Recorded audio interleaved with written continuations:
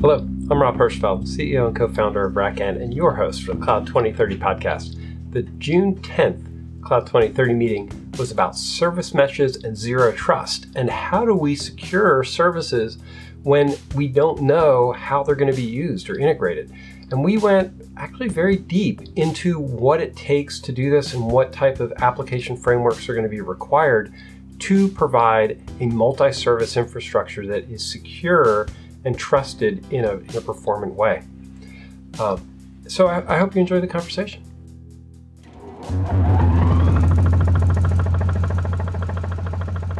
What you're describing is using the service mesh as your authentication layer. So the individual services that you have in your cluster, I won't call it a single app because it's a distributed multi-component application.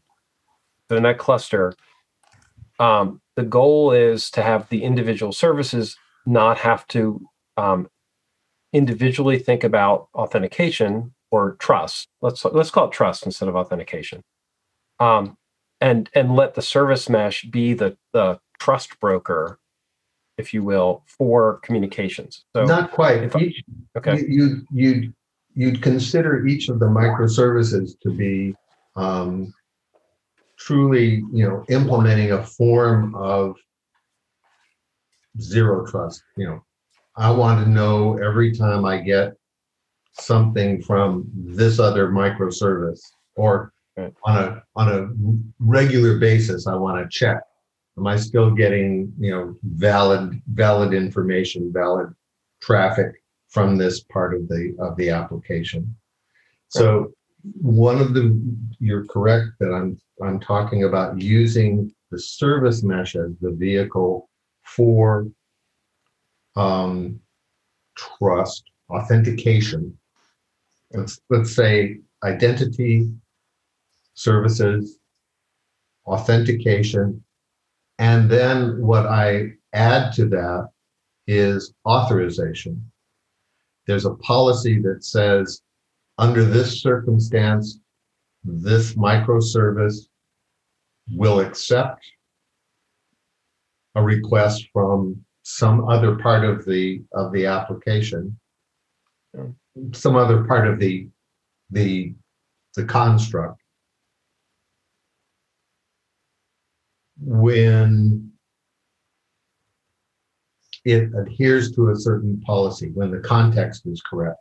Context could be, who's asking for it, or why, where is it, geographically, those types of things. From that perspective, I mean, what you're describing to me is an authorization token. So, and this is pretty standard practice when you're dealing with a web request, right? There's an authorization token that has a scope of control, and if you have that token, you're able to use the UX, the API. Does anybody implement those do many people implement those internally to an application that's constructed, managed by Kubernetes, has a firewall? It's basically, I'm taking a lot of the premises and the approaches that we've taken in a wider area and incorporated them internally. I guess my assumption is they should be. If you've got a service that doesn't require an authentication in the request, then I would say you've got a bad service. I would agree. And I would go further to say, if you're doing it on not HTTPS, then you've got a problem.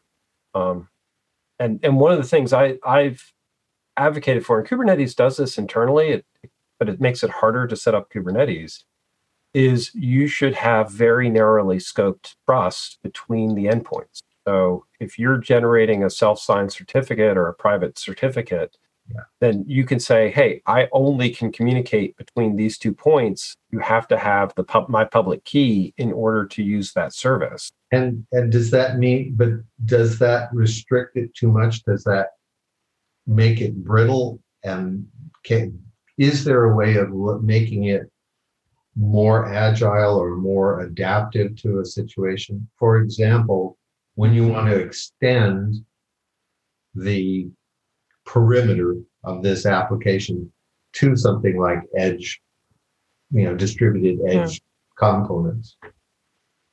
I mean, if you're not doing, my assumption is going to always be that you're setting up the services in an automated way. And part of setting up those services has got to be injecting the keys, the TLS, the components of the TLS certificate. So it does add some overhead to make sure you're, Right.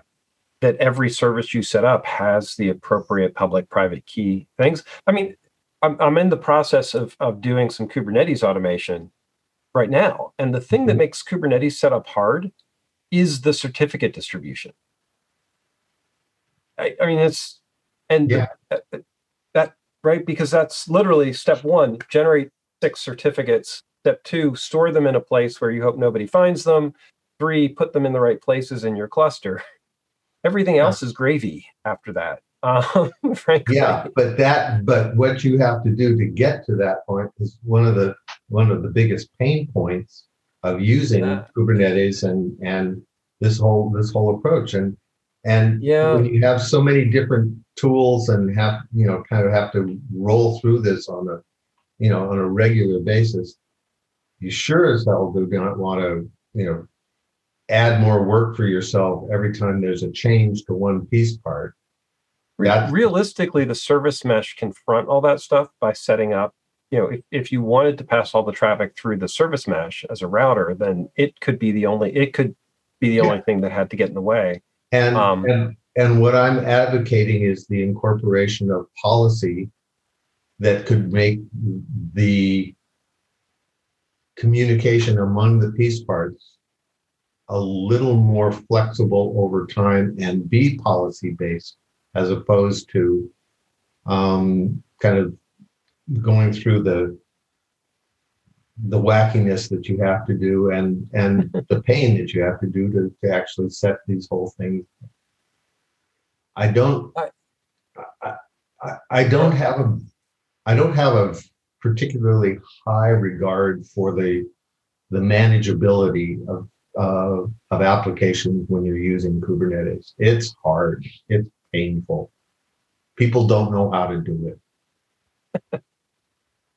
And to your point, it does need to be automated, but it has to be automated in a fashion that actually incorporates policies.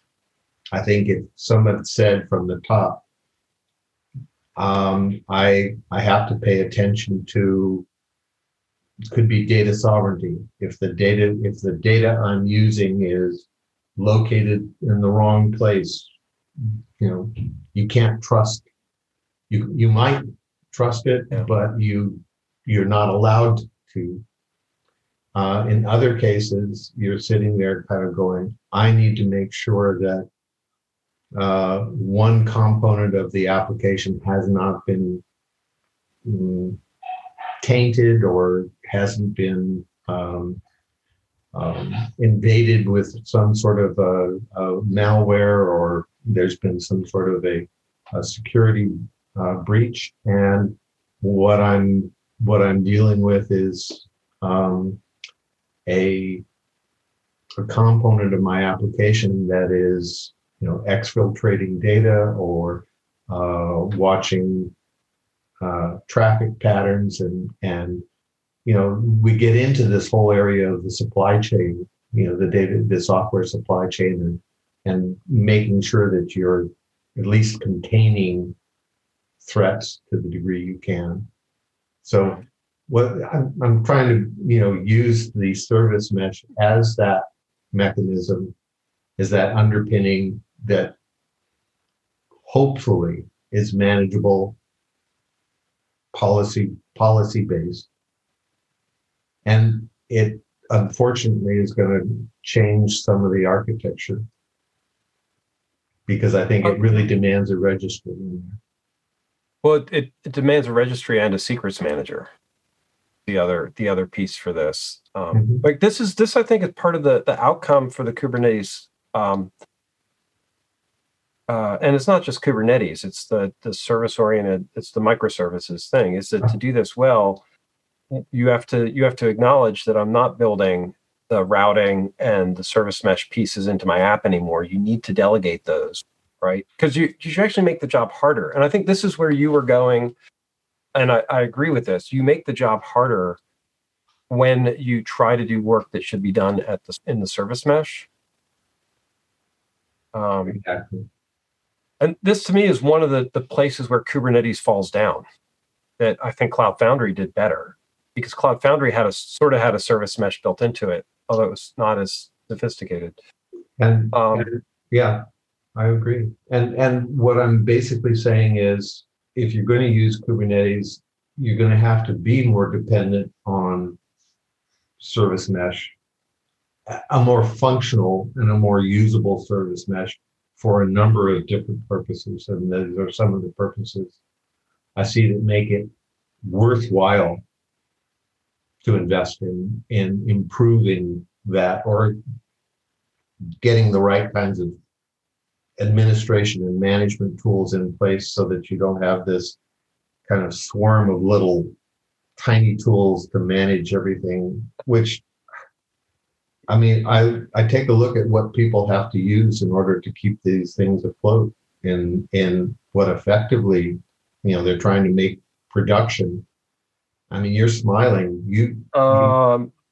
I'm laughing because this is where the Kubernetes community, to become an open source ecosystem, just went crazy on decomposing this into a whole bunch of different projects instead of building an integrated platform to do it. It's like they're rebuilding APM, application performance monitoring and management, from the bottom up instead of from the top down. The service mesh is really an APM, to me. Service mesh is an APM concept. Okay, that's fine. If it's an APM concept, that's great. If it's defined or at least managed from a viewpoint that's top down, that makes more sense for a CIO. That makes a lot more sense for, in my mind, to someone that actually has to run this thing in production. Everything you're describing, and to me, this is maybe the place where my teeth grind on this. watching service meshes evolve as a way to solve a Kubernetes problem, is that it's actually an APM problem. What you're describing is, how do I credential and secure services as part of my application? How do I inject secrets? How do I make sure that they're, and good service meshes make sure that traffic is distributed. They make sure that there's logging, that I can, right? There's all sorts of APM things in the service mesh. Yeah. And as such, it becomes a vehicle for a zero trust or zero trust like approach to security internal to the app. Because at that point you're saying, this is my gateway, this is my application's gateway, and these things can communicate to each other. These talk to each other. These don't. Right? It's so maybe what I'm saying, but not very well, is that the point of view that people have of what a service mesh does and how to make use of it needs to be re-engineered, regenerated. And what you see here is a vehicle for a broader range of application performance management, application kind of construction, policy-based construction. How do you take an InfoSec policy statement and implement it inside this herd of microservices? You do it hopefully in one spot, and you local in the sense that you focus on this mesh, this network, this bus, and that's where you make the definitions, make them consistent with one another, and you relieve the operations staff, where however they're put in place, from having to make themselves crazy, quite frankly. Well, I mean that what you're describing, and I think this is exactly where we're trying to go with the topic is if I'm going to build this container scheduling, microservices, whatever, I think the same would imply for serverless too, by the way. At this point, there's no real difference because Right. that gateway is the entry point, whether it's a serverless request or a containerized request, or frankly, a long-standing application, in the old school sense. And then it really is a question of how you're controlling things in the back end. It would be really nice to think that the platform that does the container management or the microservices says, "Hey, wait a second, I'm getting requests that you haven't authorized here." Um, I'm pausing. It's funny because when in an earlier version of what we build, two generations back, we actually built a reverse proxy gateway to do exactly this. Right, requests came in, we authorized the request. If it looked good, we issued an internal token and then handled communications internally between all the services. And so there were When you said a internal tokens and request external. came in, are you talking about requests coming in from where? Outside the perimeter or from any microservice? Outside the perimeter. Inside the perimeter, we issued tokens to talk within the Okay. right limited scope tokens. The challenge became in that model was that there were times you wanted to talk directly to the services, Mhm. and you were either always choking them through, like they could talk to each other, but they were always, if they wanted to talk, if you want to talk directly to a service, then you were effectively violating the The rules. the Right. rules, um, or you were talking through the gateway, which added overhead to how the whole system functioned. That basically was a service mesh. Yeah. And when they wanted to talk, service to service and not through this intermediary vehicle, Mhm. was the reason performance, latency, overhead? What? Let me be specific, and that might help. And I can actually tell you what we built because we literally unwound that whole model because it was. Um, so what we have, right? What Digital Rebar does is it provides out of the box like 6 different services to do provisioning operations for infrastructure. So like TFTP, HTTP, the API itself, file service, DHCP. There's like an in that model there was an orchestrator that did nothing but watch for orchestration events and coordinate other actions. Um, and I think we were starting to grow more and more pieces. And so what would happen is we had all these little containers we were bringing together with Compose, plus we had the service mesh, the reverse proxy in the front of all this. And so if you made an action, the service mesh would auth you, it would generate a token, but then it would translate that request. It would replace your auth token, which was for your user, with an internal auth token that the services behind the scenes would see.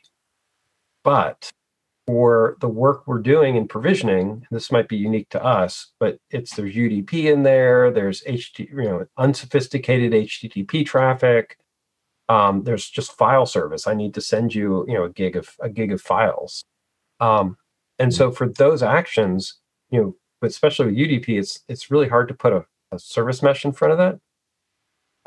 And it's really hard to, you don't want to transfer all that stuff between internal services. It just makes no sense. And we were then having to, Actually, here's a question. It makes no sense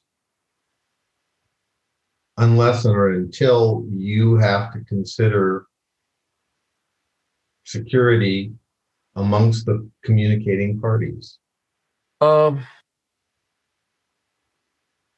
Yeah, that's true. So, but the challenge became for some of this stuff, we were literally forwarding traffic from one service to another service and then out. Oh. And so right when you're it's just it was we were double sent, all those packets were literally just bouncing around for no No real No benefit. good reason. You were flooding this little network, this bus in its own. Correct. Yeah. And then in some cases, one service would have to talk to another service in order to do a validation that something could happen and then come back. And literally they were just going, the data was right next to each other, but we were using services for that. We actually ripped out the whole multi-service architecture and just went to all of the services are implemented in a single Go binary. And it made more sense for us. And then if you get an auth token, you get an auth token. And that auth token accesses the system behind the scenes without having to have an additional tier of infrastructure. Now, it wouldn't work if we had get data from another thing. And so, I think people are getting a little overzealous on the microservices architecture sometimes. It's just me. Overzealous in how granular they are, or what? Yeah. Exactly. That there's times when it's beneficial maybe to have teams that are isolated, but there's an extent where like, hey, make your teams talk to each other and coordinate this work, and put in safeties and protections so that they can write in the same code base. Do you consider your use of tokens in a situation like this to be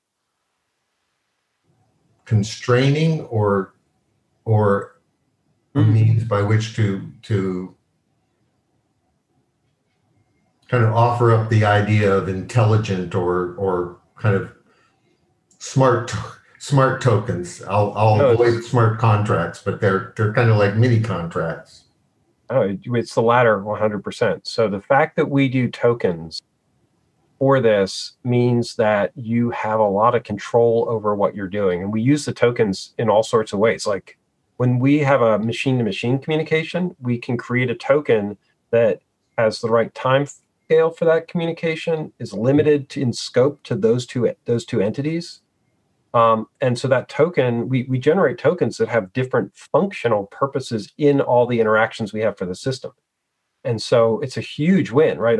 A human token is sort of, frustratingly broad. It has to be because it's, we don't know what you're doing with the API, but you can set up the system to say, you know what, this token only talks to these things in this machine for this duration. That's it. And the fact that it's the same thing on both sides of it, well, it does open up. It opens up, whatever vehicle you're using to get a token from one place to another.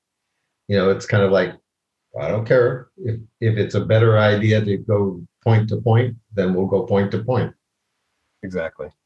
Rocky, Richard, does any of this make sense or resonate with either of you, or are we? I'm just happily listening and thinking about other issues, other things that have used tokens in the past and how they were used. And also thinking, wow, Rob's team is one of those special teams where they actually have like literally tested out ideas, put them in the wild and decided that it didn't work and removed them and moved to a different design.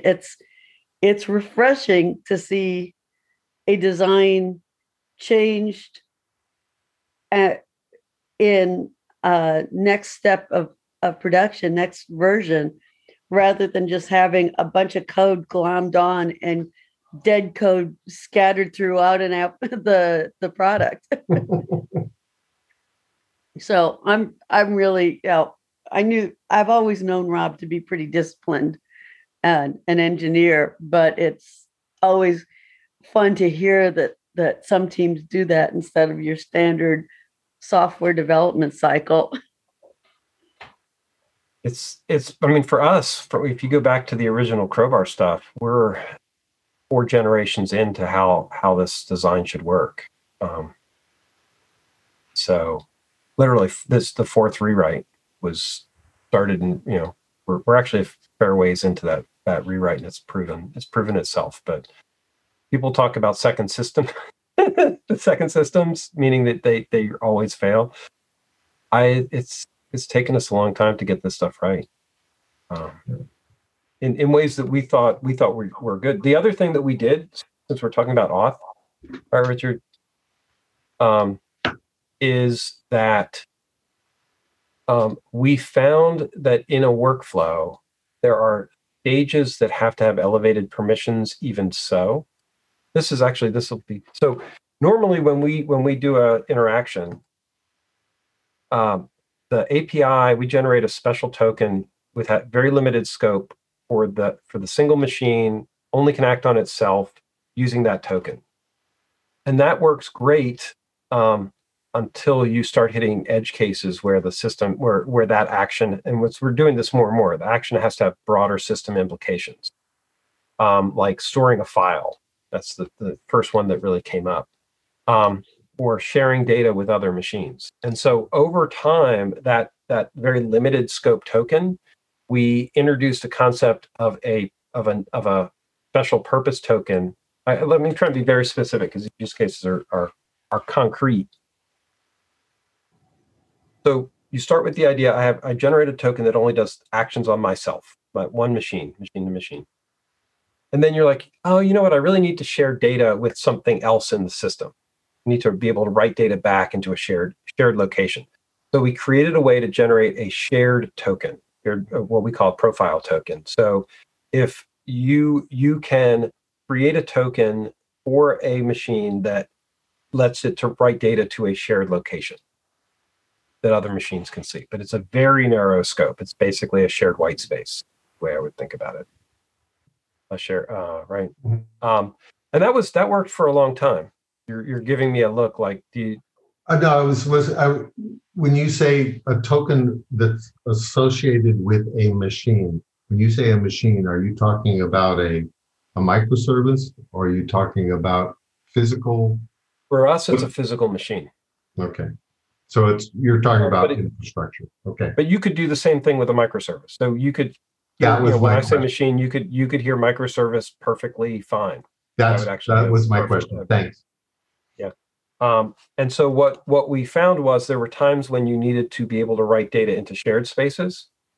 So the specific case was I'm building a cluster, Kubernetes cluster, and it generates a token that I need to share with the other machine so that they can start their own version of the service. So Kubernetes, you're starting it, you're like, hey, I got a new credential token. All my other workers in that system need to know that information to bring up the cluster.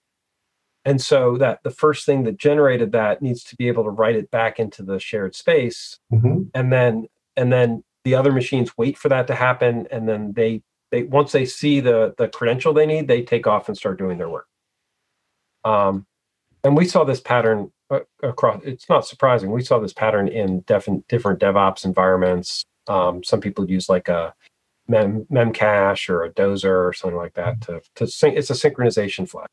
Do you ever find yourself using or relying on multiple tokens, almost like two-factor authentication,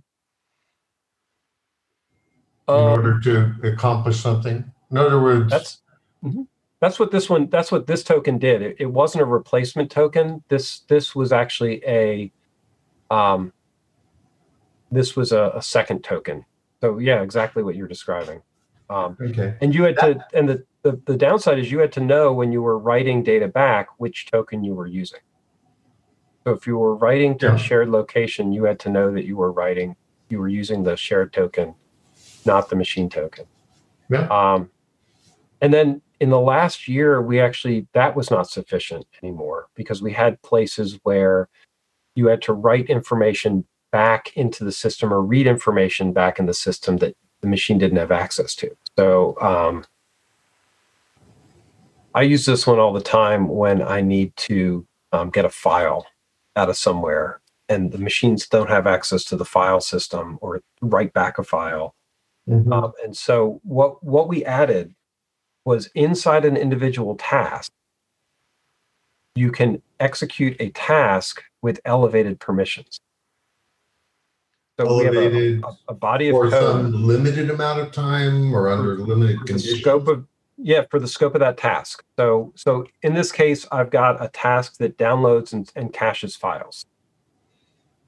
And so in that task, that task executes with elevated trust permission that say this task is able to write files.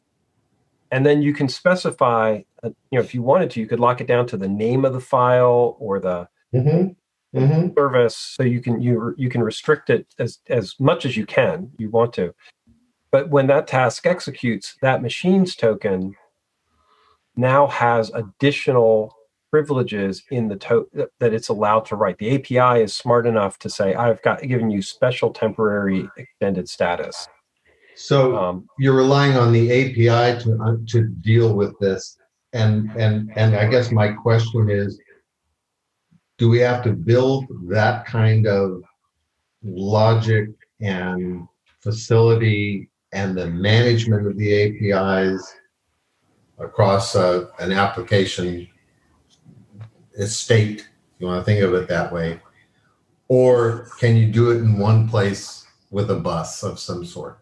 So that's a great I just question. want to point out that what this discussion has morphed into, and what I think Rob's company's software has morphed into, is an infrastructure operating system.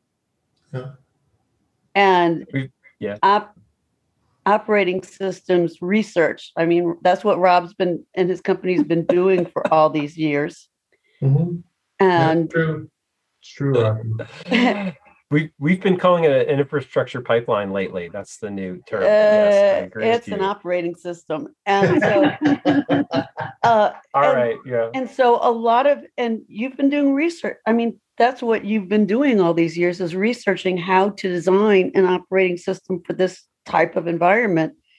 And that actually should be and you're using it to inform on Kubernetes and service meshes and stuff like that.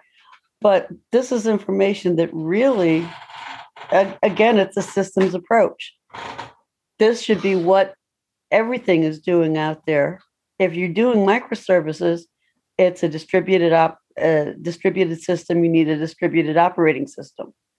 And so you've been doing the whole boot up process and initialization and moving on to day one, but you got some really good papers you could put out there now. You're right. And it's actually, I'm glad to be able to talk about this. This is stuff that, I think to the point we're talking about, these are core things you have to think about in building a service mesh, a working service mesh. And Rich, you're asking the question of, all right, does that have to be at the API level, or could the service mesh do it? And if you have to do it at the API level, what does that imply for the systems you put in place for API management that crosses, that impacts all of the microservices that you're using to compose an application? So here's where I get thinking about this. I think that what I just described with these three different auth patterns, right? Point to point, but to a shared workspace, specialized token for a shared workspace, and then the third one is an elevated permissions, short-term elevated permissions, short-term elevated permissions. One-to-one, I think one-to-many, all of those patterns. Sorry. One-to-one, many-to-many, and super user. Well, but it's not. Well, it's actually it's that super user bit on the executable. So it's a mode. But for what we did is we were very careful not to make it. So when we built the tokens, they're scoped. They started scoped. Yep. Right. To Rich's earlier question was like, did you build specialized the tokens with built-in scopes? Yes. Yep. And so what we're describing here is basically tokens that have, an override, for this period of time, I'm, actually, it's not even a period of time. It's a controlled entry and exit. So during this window of action, my privileges allow me to talk to additional services. So if you took away, like we have a single API and you said, all right, services, accessing files or writing files is really okay, during this window of activity, I need the ability to talk to this other service. And right. And ideally, the thing doing it doesn't have, it's all triggered. That you're like, okay, before I make this call, I'm going to get elevated permissions. When this call is over, I'm going to automatically lose those permissions. Yep. The thing doing the work isn't even aware that it's gotten better privileges. It just says like, oh, this call works, and then in a little while it won't work. And that has to be governed. I think when we're talking about the zero trust and service mesh pieces, that interaction has to be governed by the system. Yeah. And external to the services. So to that, super user bit, it's not just a super user bit. It is literally, here are some specific permissions or specific capabilities that in an episodic way, I can say, you get to do this for some period of time or in some context. Yep. Great, all wonderful, but it doesn't come automatically every time you generate or consume one of these tokens. Right. And even more, it has to get logged in, so it's explicit. It has to be logged in. It has it has to deal with a registry of some sort. It has, you're doing a form of, I think you're abstracting this kind of, I want to say policy, but it's kind of process, top-down process kinds of declarations that you can make and say, these are the conditions under which the following components talk to one another with this, privileged communication or set of privileges, and here's how we will govern that amongst this community of microservices. Yep. That makes sense to me. And to Rocky's point, that's kind of what you want to do with a modern operating system. Yeah. It's exactly what we do with blanking on the thread. We're tracking threads and services that you're able to operate. Right? Mm-hmm. LXD. Yeah. And I guess I've come to it by specifically getting, cranky about security and the implementation of zero trust inside an application among governing the conversation or the interaction among the microservices in order to do something that is hard to do.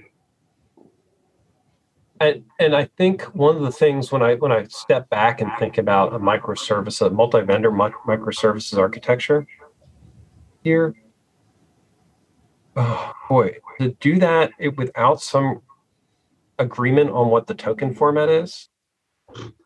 And maybe this is stuff that's coming in the Kubernetes, because I know they have their auth projects and things like that. And maybe that's what they've been doing, and I'm just not paying close enough attention. Right. You can't make it work without agreement on what that token system is. The token system is the minimum. Yes. Exactly. Yeah, I actually think that there's some Kubernetes. I believe Kubernetes has projects that are doing exactly this. One of Joe Beta's pet, I'm sure they do. I'm sure they have 3 or 4 or 5 of them, unfortunately. Yeah. Of course, we love standards. That's why we have so many of them, right? No, I think you're right. I'm not close enough to it either. But thank you for kind of bearing with me through all of this, because finding the right terminology or the right images has been hard.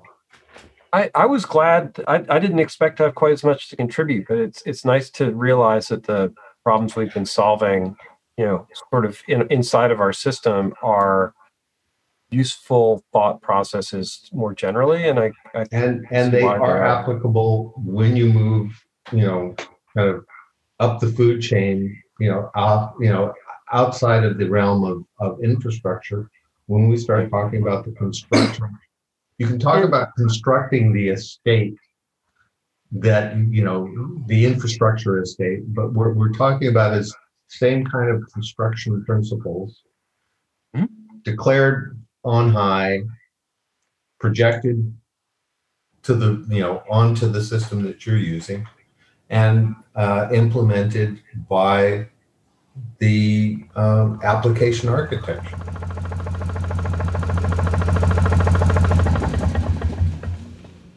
Well, I actually enjoy these times when we can sit back and go deep into a technical topic.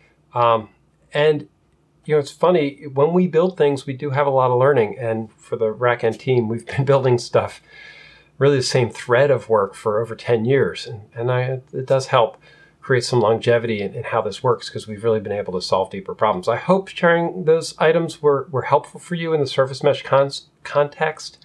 We always want to hear more about what you are doing and what your problems and challenges are.